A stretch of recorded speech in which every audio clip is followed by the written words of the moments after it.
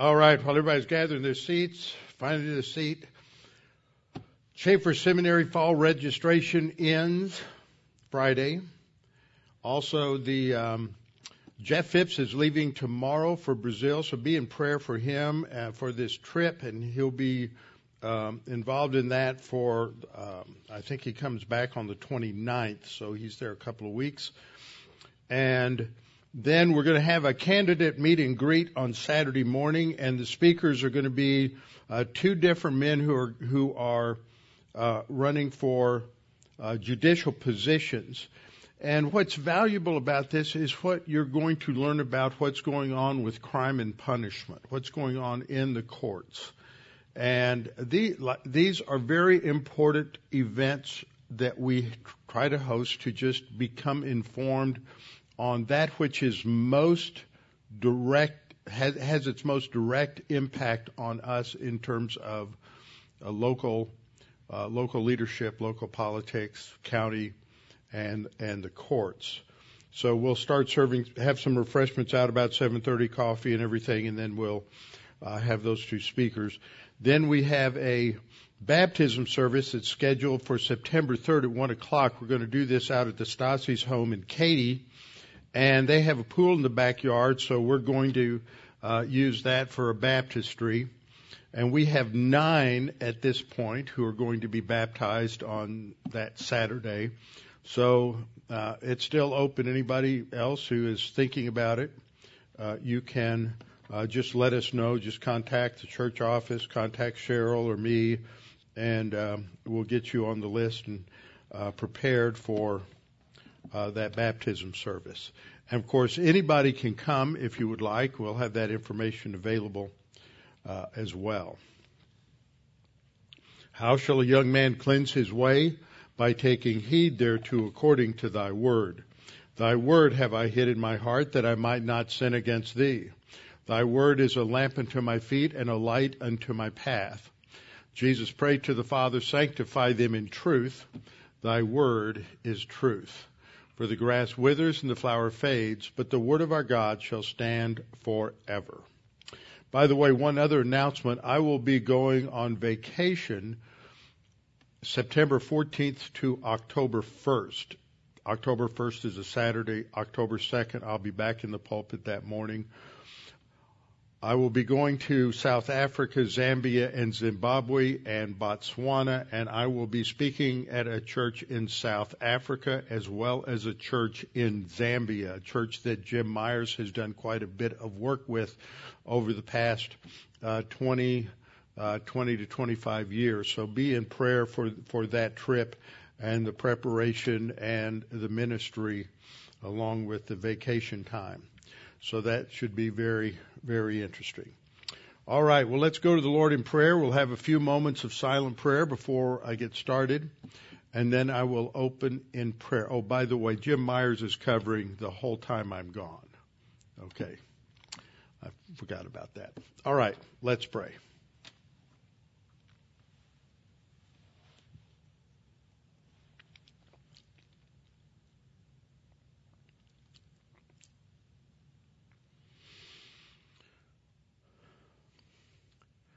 Father, we are so thankful we have you to depend on. You are our rock, our fortress. You are our strong tower. You are the one in whom we depend day in and day out, casting our cares upon you because you care for us. Father, we are so thankful that we can look to you in times of trouble, and we have times of trouble in our nation. We are reaping the whirlwind. And we have sown the wind for the last 100 or 200 years, and it has grown and grown and grown, and now we're reaping the consequences. And, Father, we need to be a light, each of us individually and as a congregation, a light in the midst of this wicked and perverse generation. So, Father, we pray that we might be that. And the only way to be that is if we have internalized your word so that it shines forth in our lives. Father, as we study tonight, help us to understand the principles of your word and how to apply them and relate them to the circumstances of life. We pray this in Christ's name. Amen. All right, open your Bibles with me to Judges, and we're in Judges chapter 9, and while you are thumbing your way through the scriptures, on your way to Judges chapter 9, you can stop off, stick a finger in 1 Samuel chapter 8, because we'll be coming back to that momentarily as part of our study. So we're going to Judges chapter 9, and this is quite a long chapter. It's a very long chapter. It doesn't mention God. It doesn't mention anything spiritual. There's nothing related to doctrinal exposition here. It is the illustration, really, of what happens as a result of the failure of Gideon. This is Gideon's legacy. Usually people don't look at it that way, but that's what it is, because Abimelech is Gideon's son, his illegitimate son, through his concubine. And this is the consequence of what happens as a result of Gideon leading the nation back into idolatry. So we were covering this last time, and when I was closing, we just looked at this chart again, one that's so familiar to us, expressing the theme of this book. It's so important. I remember when I was a third-year student at Dallas Seminary and got the privilege of teaching in what they called the Lay Institute on Monday nights, which usually only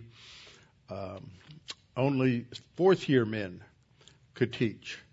And that was a great privilege, and nobody else signed up to teach Judges, and I had signed up to teach Judges, so I got it by default.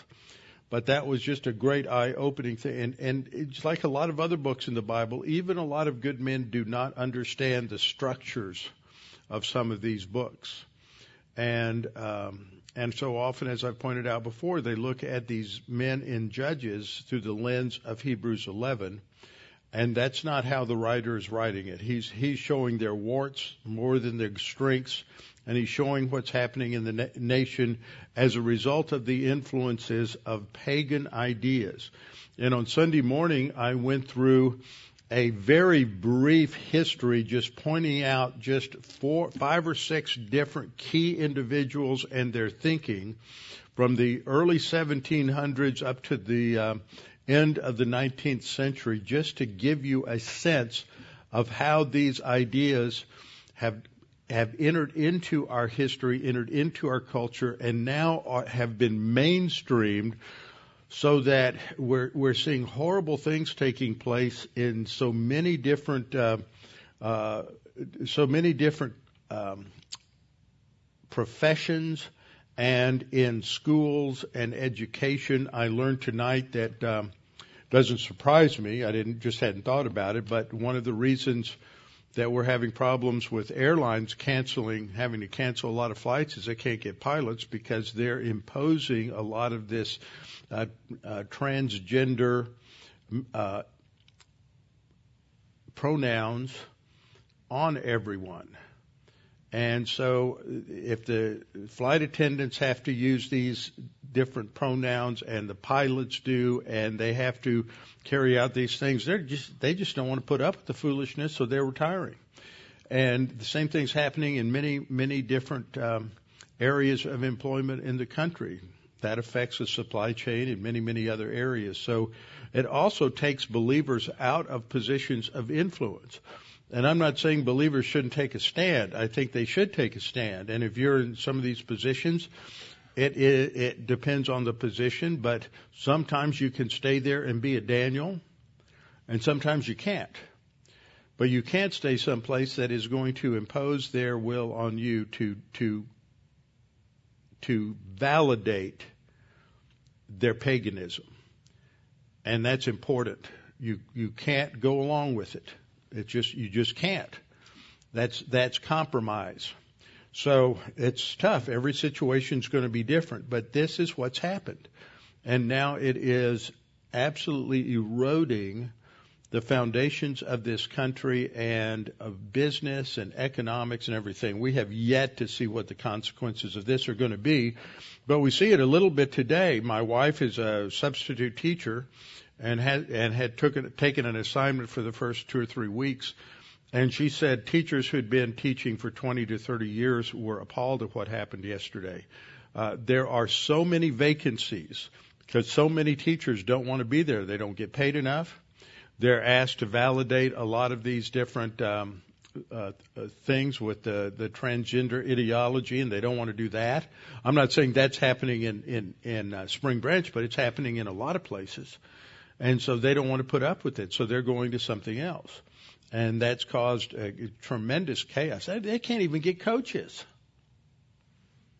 You know, that's going to school, going to work and playing all day. So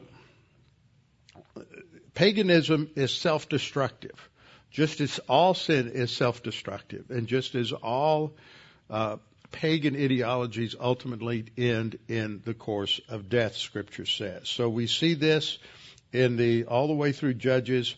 They're just these deteriorating cycles, and we're right there in the middle between Gideon and Jephthah with the consequences of Gideon's actions.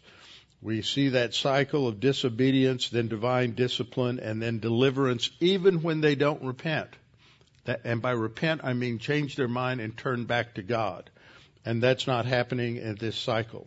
So as I was wrapping up last time, I pointed out that the issue is an authority issue. It's the authority issue under the Mosaic Law, which was the constitution of the land. So just as we have people who just hate the Constitution and want to get rid of our Constitution and are acting lawlessly, that was the same thing that was going on at the time of the Judges. The Constitution for Israel was the Mosaic Law, the Mosaic Covenant, and God was the king, the ultimate authority in the land. And when the writer of Judges makes this statement, there was no king in Israel, he's not just simply talking about the fact that there was no monarch in Israel.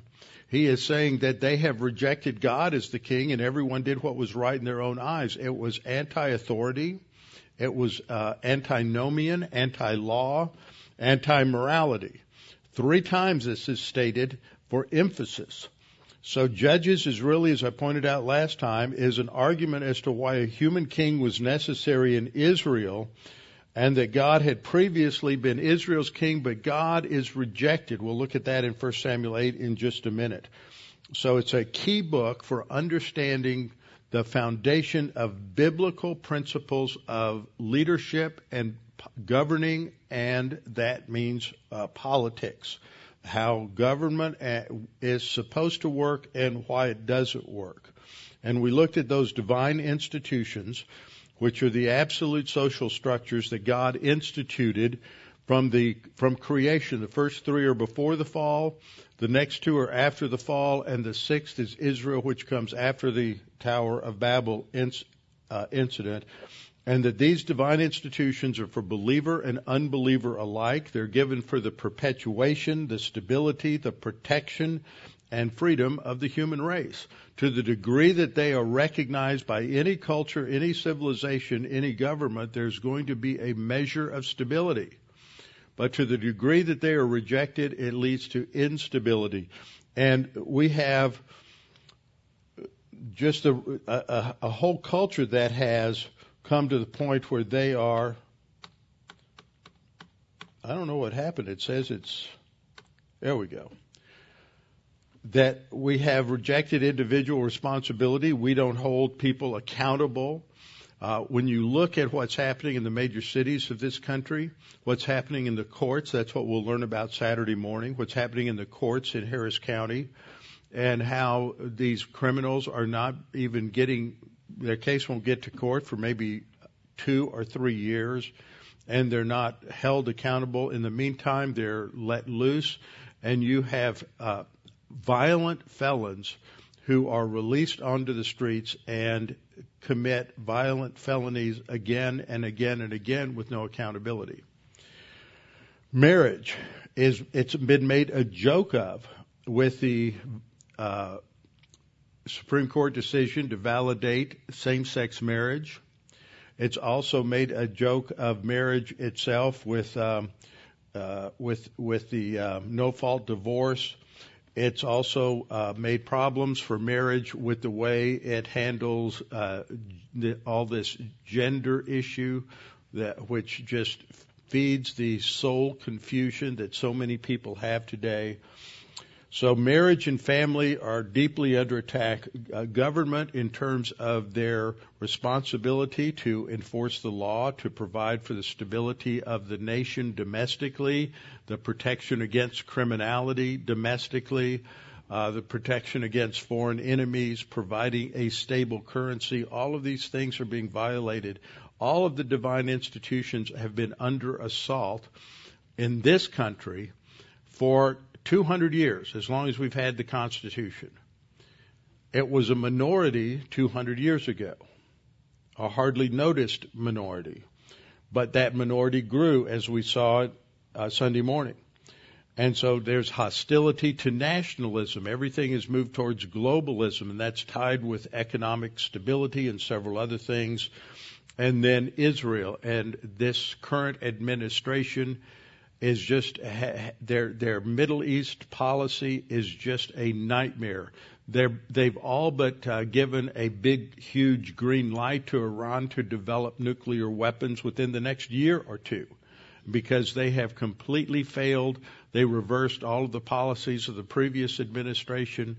The whole Iran thing is very complex, but they've just eroded it. They've just backed away from everything. So these are the divine institutions. And what this passage, Judges 9, 1 Samuel 8, passages in Exodus 20, these were foundational in the thinking of the founding fathers. So let's just go over to 1 Samuel 8 to look at a couple of things there as we get ready. In 1 Samuel 8, we read that this is a transitional problem for leadership. And the problem is that Samuel's sons, Samuel is getting old, his sons, he made his sons judges over Israel, but they did not walk in his ways. They were dishonest, they lacked integrity, they took bribes, and they perverted justice. That's in 1 Samuel 8:3. And so the elders came together. They recognized the chaos that this was creating in the nation. And so they called for a council of all the leaders in Israel, the elders of Israel, to come together, and they met with Samuel at Ramah. And this is what they said to him. Verse 5, "Look, you are old, and your sons do not walk in your ways. Now make us a king to judge us like all the other nations." Key phrase there. We want to be like everybody else. And they were distinct. They were a special theocracy established by God with a law code that was a perfect law code. It was perfect in the way God intended it, and God wrote it and provided it. And it was distorted continuously and ignored continuously, so that was always a problem.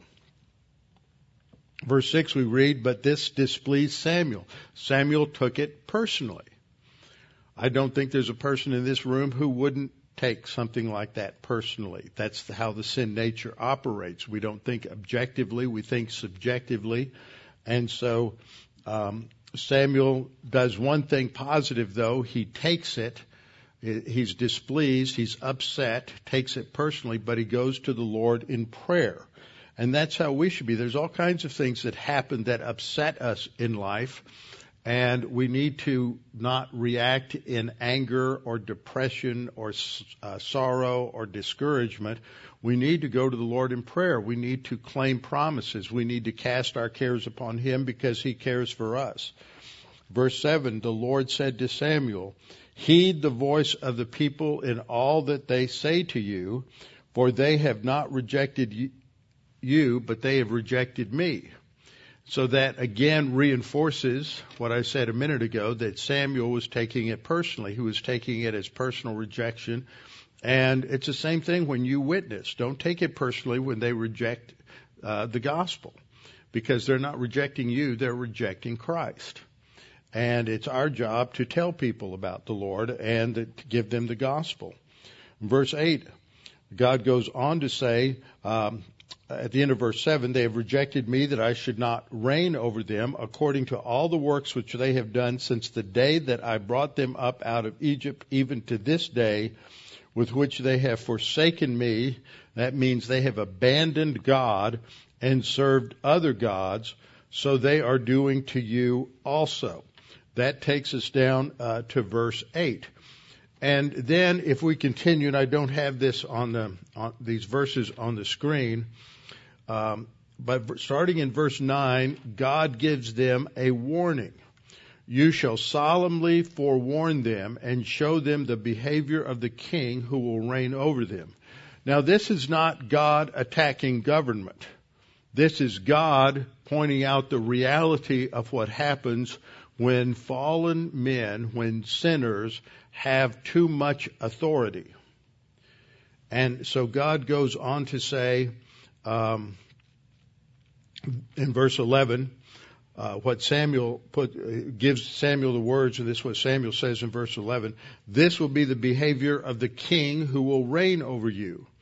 He will take your sons and appoint them for his own chariots to be his horsemen, and some will run before his chariots. He will appoint captains over his thousands and captains over his 50s. He will set some to plow his ground and reap his harvest. So he's going to use basically government bureaucracy to take care of his own finances. And I think we see a lot of that. It's not brought up. It's not brought out into the light because of a corrupt judiciary today. But I think when you look at so many different political figures and leaders who have allegedly worked for very little money in the course of their career and never had a job that would provide the kind of income that they can afford 3 or 4 mansions in different parts of the country. And I know of one allegedly conservative congressman in our area who had a net worth of about $500,000 or $600,000 when he was elected to Congress about 8 or 9, 10 years ago. And when he retired from Congress, he had a net worth of about $5 or $6 million. Now, how does that happen on the salary of a congressman? And so these kinds of questions need to be asked. But that's what God's pointed out, is that leadership will move in the direction of corruption and just enhancing their own and strengthening their own power base. And that's what's described in verses 11 to 12. Verse 13, he'll take your daughters to be perfumers, cooks, and bakers, and he will take the best of your fields, your vineyards, your olive groves, and give them to his servants. So that's what relates to taxation. So there's going to be excessive taxation. He's going to build the bureaucracy, and this was what the founding fathers wanted to prevent, was a government that was such a huge bureaucratic juggernaut that it ran apart from the elected leadership. And that's what we have in our nation. We can see an example of this with the FBI. Now, there are a lot of good, wonderful men of integrity, men and women of integrity who work for the FBI. But the upper leadership apparently seems to be corrupted to some degree. They have become politicized to a large degree. This has happened in almost every department of the government. And you have a huge number of bureaucrats that basically run everything apart from what the electorate wants. And this complaint isn't new. I can remember thinking through this and talking about it, discussing this in university classrooms when I was in college. This has been an ongoing problem, but today it is probably 100 times worse than it was 40 or 50 years ago. And this is what happens. It runs itself, and it doesn't matter who gets elected. The same policies, the same procedures get enforced under the nose of those who may issue opposite commands. So it just falls apart under its own under its own weight. And that's the danger. Governments under corrupt sinners trend towards tyranny, which is what I discussed the last time. Now let's go back to our passage in Judges chapter 9. Now what happens in Judges chapter 9 is that we see an illustration of this kind of self-centered tyranny that is focused on just the self-interest of the leadership. And this goes on and is described here. Before we get into that, one other thing to note is that this was the norm in the ancient world. You look at the two examples surrounding Israel in the ancient world. You have Egypt to their southwest, and you have Mesopotamia to their north and northeast. In Egypt, Pharaoh was a god king. And if you recall the story with Joseph, that after they have the 7 years of plenty, and they have put all of the grain in the storehouses, that even though they had prepared ahead of time, that as they doled it out in the 7 years of famine, they began to run low, and people began to run out of their own savings until they were starving. And what did the Pharaoh do? He bought their land, so that by the end of that 14-year period, Pharaoh was the landowner of the vast majority of Egypt, so that the government became basically the owner of all the means of production. And so this was not any different from modern forms of socialism or Marxism, where everything was fed by the government. So it was an absolute tyranny. The Pharaoh was deity. It's a little different in Mesopotamia. The leaders were considered the sons of the gods, so they're not an incarnation of the deity, but they are one step removed from that.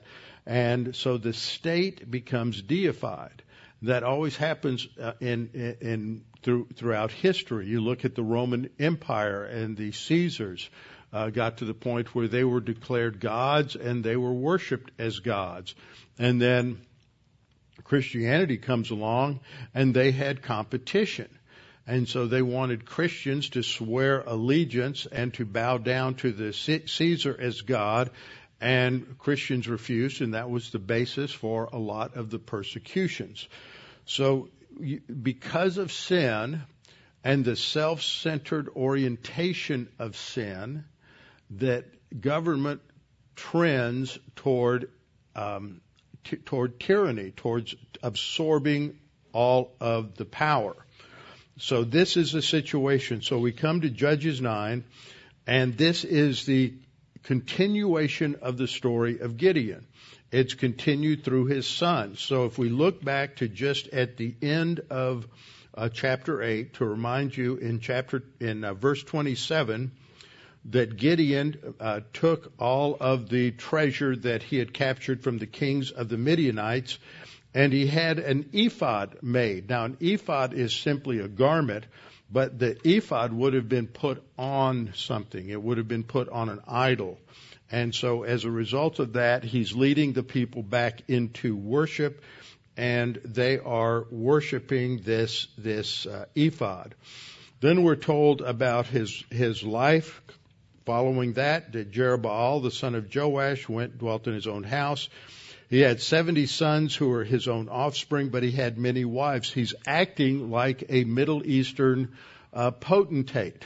He is acting like any other king, even though he never took that title.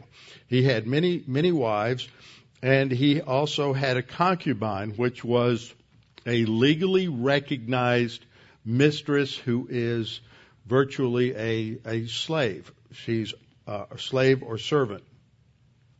And so she lived in Shechem.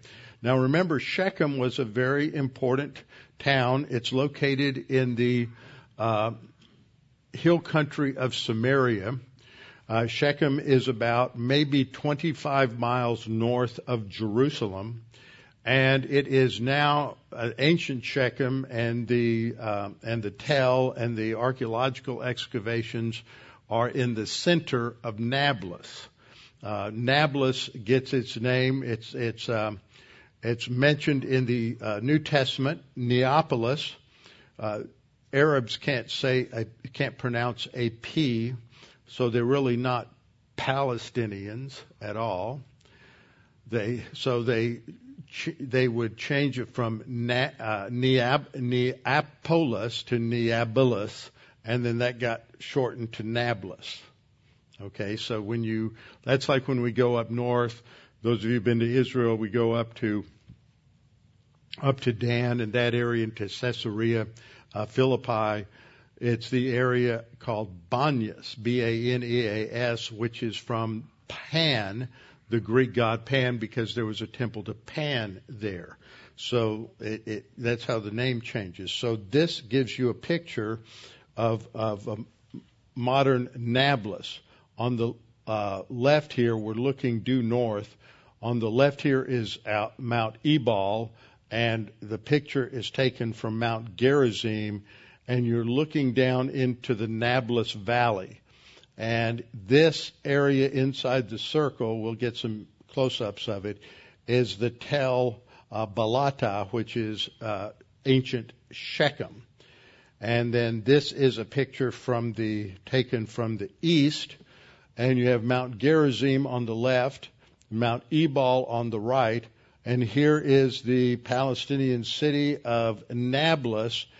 And you can see a difference here. See the density of the buildings in this area, and then look at the density of the buildings down here. This is the refugee area. And when you're up on Mount Gerizim, you can look down on it and you just see it's a visual demonstration of how they've just crammed all these, and it's an ongoing generational category. That the Palestinians are refugees, so they're just stuck in this incredible poverty. But you have this is the Tel Balata. This is where Shechem is located, and then there's a church here in this circle that is Jacob's Well. That's where Jesus talked to the woman at the well in John chapter 4. So we'll come back to some other pictures in just a minute. So what happens is that Gideon establishes himself with his concubine and puts her up in Shechem, and she has a son who's called Abimelech. My father is king. That's what Avimelech means. And so then Gideon dies, and we're told he's buried in the hometown of Ophrah. And as soon as he was dead, the children of Israel again played the harlot with the spiritual adultery with the Baals and the Baal Berith, their god. Now, Baal Berith, the word Baal means Lord. It's like Adonai, and it is applied to the son of El, who has become the head of the gods and goddesses in the Canaanite pantheon. And so you will find Baal sometimes hyphenated with other names, because there were different Baals local deities, and there were these local Baal gods. And here it was Baal Berith. The word Berith is the Hebrew word for covenant. So he is called the God of the covenant. And this God of the covenant is here at Shechem. So how did that come about? Where did they get this idea of the God of the covenant? Well, who's the God of the covenant biblically? The covenant is the Abrahamic covenant, and it is Yahweh who gave the covenant to Abraham. And remember, Abraham built an altar in Shechem. And so under paganism, what happens is you start to pull in different pagan ideas into your system, and that eventually takes over. That's what's happened with liberal Protestant Christianity. They've absorbed so many pagan ideas that they have given up both the divine institution of marriage and the divine institution of family. And there are numerous liberal denominations that are validating same-sex marriage and even the ordination of those who are involved in a same-sex marriage. And they're no longer Christian other than in name, and they are absolutely pagan in all of their belief systems.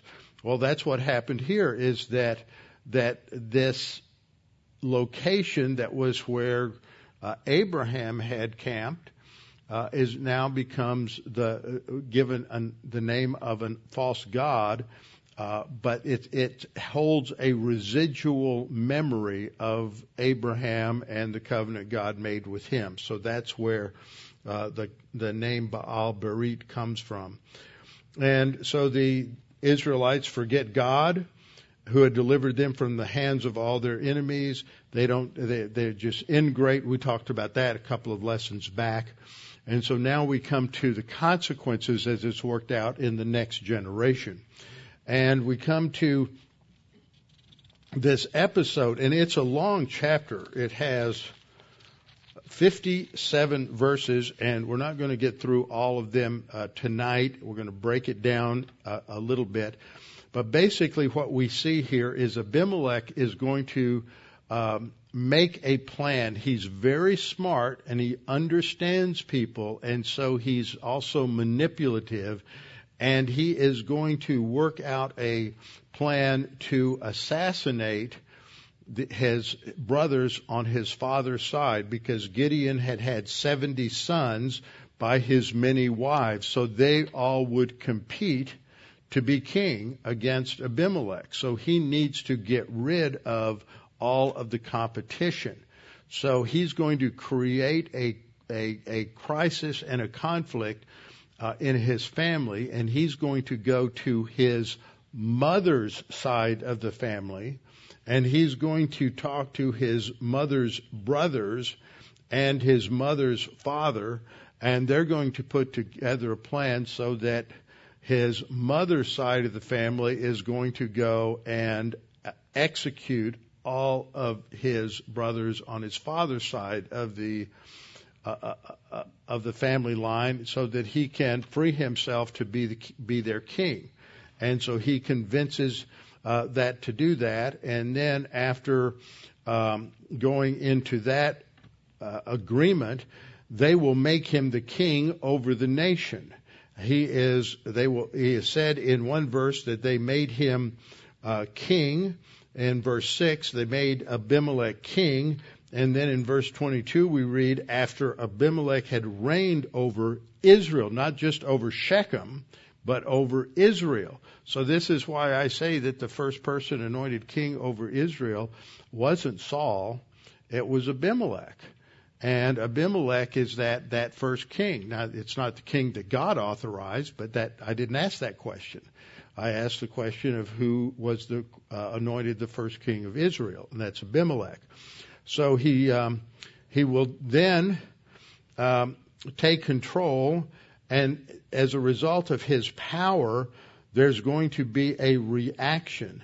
And there's going to be this episode after verse 26, where Gaal, the son of Ebed, tries to lead a revolt against Abimelech. This results in a civil war, and eventually Abimelech is killed. But you see the consequences of Gideon's sin just leads to total breakdown of law and order, of civil order, of the economy, and loss of life and civil war. And that's how things go in most of history. So as we approach this, I want to point out a few things. First of all, this is the longest section, the Gideon section, from 6:1 through the end of chapter 9, verse 57, is the longest section in the book. And God doesn't take so much space to talk about something unless he wants us to pay attention to it. And a lot of people hit this and it's kind of boring and they don't understand it and they don't see the threads that are going on there, so it's easy to kind of read past it and not take the time to analyze what is going on here. So this is to focus us. In many ways, this is sort of the centerpiece of the book of Judges, to illustrate the theme of what happens when everyone does what's right in their own eyes. In other words, this is what happens in a country that gives itself over to moral relativism. And I don't know if we know a country like that, do we? We're living right in the middle of it, and this is what we can expect if things continue. Thank God we have some leaders in some states and in some areas that are very, very strong and understand the biblical issues and are believers and are trying to fight this.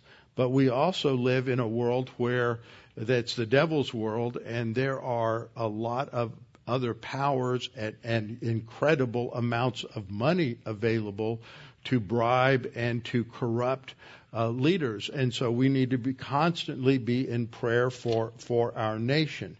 So this is the focal point, the center of the story, the argument that the writer is making.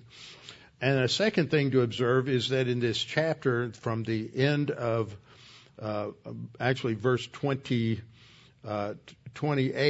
to 30, 29 to 30, uses Gideon a couple of times, but it focuses mostly on his name Jerubbaal, which becomes the primary reference in this section, and there's no reference to Yahweh, only Elohim. And so this again shows that there's a spiritual problem in the nation and how Israel has been totally paganized. And Jerubbaal, remember, meant that let Baal contend. And it sounds like it means that Gideon contended with Baal and won because he tore the altar down. But the reality is Baal comes back with a vengeance in this chapter, and Baal prevails over Gideon. Then a third thing we observe is that there's a lot of attention to detail here. Now, I'm not going to dwell on a lot of the detail because then we'd never get out of the chapter. But it's amazing that the Holy Spirit reveals this much detail. We look at many other episodes in Scripture, we're just not given that much information, but there's something here that he wants us to pay attention to, and I think it has to do with these lessons related to what happens in a nation when moral relativism takes over as a result of rejecting God. And so that's what this chapter focuses on. That's a fourth thing, is it focuses on this internal division and fragmentation of Israel and not on an external enemy. That they are their worst enemy. It's not someone outside that's attacking them. Fifth thing is that Abimelech is basically established to be a pagan king in opposition to Yahweh. He sets himself up as king, and it's contrary to the Mosaic law. And what does God do? Do we see God intervening anywhere in this? Not at all. God just says, hands off, and lets them self-destruct. That's how divine discipline often works in individuals' lives and also in a nation. Is you want to go that way? Great. I'll let you. And then they just self-destruct, destroy themselves. So it starts off with, in verse 1, Abimelech, the son of Jerubbaal, went to Shechem to his mother's brothers, spoke to them, and with all the family of the house of his mother's father. So he goes to his matriarchal or his maternal grandfather, and he's going to negotiate a deal. Verse 2, please speak in the hearing of all the men of Shechem. What's better for you, that the 70 sons of Jerubbaal reign over you, or that one reign over you, and that the one who reigns over you is your own flesh and blood? Then you've got an inside track and an inside deal. So the first thing he wants to do is secure the support of all of his mother's relatives, and that includes all of the extended family as well, so that he can split the whole family between his father and his mother in order to create this division. This is his basic offer. What's better for you, to have the sons of Jerubbaal reign over you or me to reign over you? And so he enlists their support and the support of the Shechem leadership in order to go against Gideon. He goes to verse 3. We read, and his mother's brothers spoke all these words concerning him in the hearing of all the men of Shechem, and their heart was inclined to follow Abimelech, for they said, he's our brother. So starts off, he convinces his mother, his mother's father, his extended family, and then they go and they put pressure on the leadership in Shechem, and they all come over, and they give him 70 shekels of silver, which they take from the temple of Baal Berith. I'll talk about that in a second. With which Abimelech hired worthless and reckless men, and they followed him. So how many men is he going to kill? 70. How much is each life worth? 70 shekels, 70 men. Each life is worth a shekel. That's pretty worthless. That's like we're just going to pay you $5 to go kill somebody.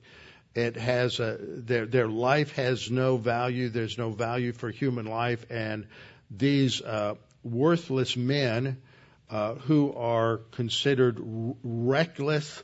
That's the idea there for the second word has the idea of reckless, or they don't care about law and they don't care about the consequences, and they are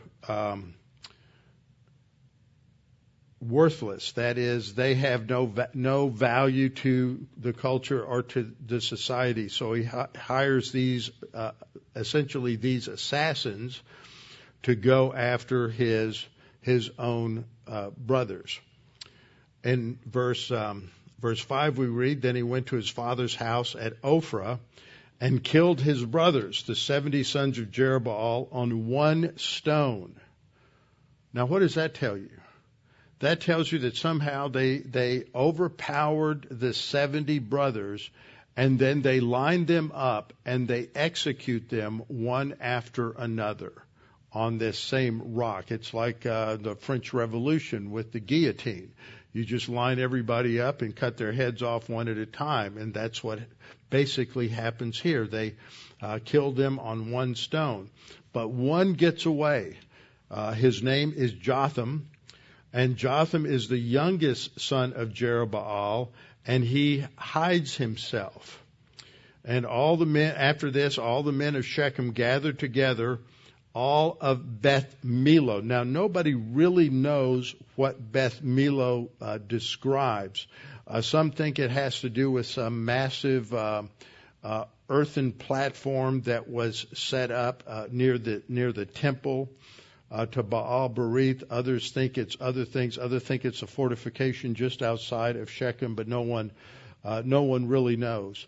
So here we have our picture of Shechem here between Mount Ebal and Mount Gerizim. Remember the scene in Joshua where after the initial victories in the conquest, they split the tribes up. Six tribes go on Mount Ebal, 6 tribes go on Mount Gerizim, and they are going to recite the blessings and the curses. Gerizim was the blessings, and what you see, you can barely see it here, but Gerizim is covered with forest. But Mount Ebal is barren, and so it's believed that Mount Ebal has been cursed because of that particular incident. So here's basically that's the same picture. Here we go. This is a picture from Mount Gerizim. This red shaded area down here is the area of the temple, the Baal Berith temple. There is a standing stone that they discovered, which was part of this tower that was built there at that particular time. You have the walls from the city at that time around here. This is where the gate was. You have later Iron Age houses over here, and the east gate is over here. I've had the opportunity to walk through that a couple of times, and it's really a fascinating sight to see what they have uncovered, which completely supports what is described in Judges chapter 9. And that's one of the great aspects of archaeology. It doesn't tell you that the Bible is true, but when you have stories like this, and then you go out and you dig down through the layers and you discover that this is an accurate description of the city and what life was like at that time, that means that the Bible isn't just made up, some fantasy made up out of thin air. So this is the part of the foundations of the temple at Baal Berith, and this is looking back up into the city, and then this is part of the pillar over here. This is a schematic that describes it a little bit. You have the city wall, the northwest gate. I just pointed out this was the area of the temple, the area of the altar, the standing stones, and then you have this massive standing pillar that's right there that's described here. And then next to it is an oak tree, the oak of the pillar, and all of that fits the plan. So, and Job 9:5. 6. Beth Millo was probably somewhere in this area, and they went and made Abimelech king beside the terebinth tree, that's sometimes translated as an oak tree, at the pillar that was at Shechem. And so here is you have standing stones, one of the standing stones here. This was where the pillar was further out, and so there would have been an oak tree that location in the ancient time. Now, what happens at this time is that Jotham comes out. Jotham got away earlier, and now he comes out, and he goes up to the top of Mount Gerizim up here, where he can be heard, where he has a bit of an echo and an amphitheater behind him to help amplify his sound so that he can confront the people of Shechem. And so he's going to give us a fable, as it were. This is one of the most remarkable things that we find in Judges, and it is understood by many scholars of ancient literature that this is one of the most fascinating it's not a parable, it's a fable, and because it's dealing with plants as if they were living things and that kind of a thing. And so this is, in this parable, he's going to give a divine interpretation of kingship and tyranny. He says in verse 7, let me just read through the passage a little bit. He says, the trees once went forth to anoint a king over them. Now, that doesn't really fit the scenario here because it is Abimelech who's going to get the people to anoint him as king. But the thing about a fable or even a parable is not every detail is made to fit perfectly. But it's the general thrust of the whole story. So he says, the trees went forth to anoint a king over them, and now they're going to try to find a king. They're going to go on a search, and they're going to talk to these different trees to see which one will rule over them. And they go to the olive tree, and they go to the fig tree, and they go to the vine, and to each one they ask them to rule over them, and they say, no. Why should I give up all of what I provide for everyone in order to rule over them? It's a fascinating critique of the dangers of tyranny, because they recognize that what they are doing, what they provide for the civilization is something of value, and then what a king provides, it has no value. That's the implication here. And so what happens at the end is all of the trees then go to the bramble. Now, bramble doesn't provide anything for anybody. Doesn't even provide good shelter or shade. It just stickers. And so the bramble is going to become the king. And that's not saying anything positive about kingship. The bramble says to the trees, if in truth you anoint me as king over you, then come and take shelter in my shade. There's no shade. So this is showing how empty government service is. It doesn't provide anything like the oak tree and the fig tree and the vine. It says, then come and take shelter in my shade, and if not, let fire come out of the bramble. The bramble is going to, if you don't like it, then the bramble is going to punish you and destroy you. This is what a tyrant does. So verse 16, now therefore if you've acted in truth and sincerity. So verse 16 begins the application that Jotham makes to the people. He says, if you've acted in truth and sincerity, here are the two key words. If by making Abimelech king, if you've done this out of good motives and for good reason, if you've acted in truth, that is in integrity, it's the word emet.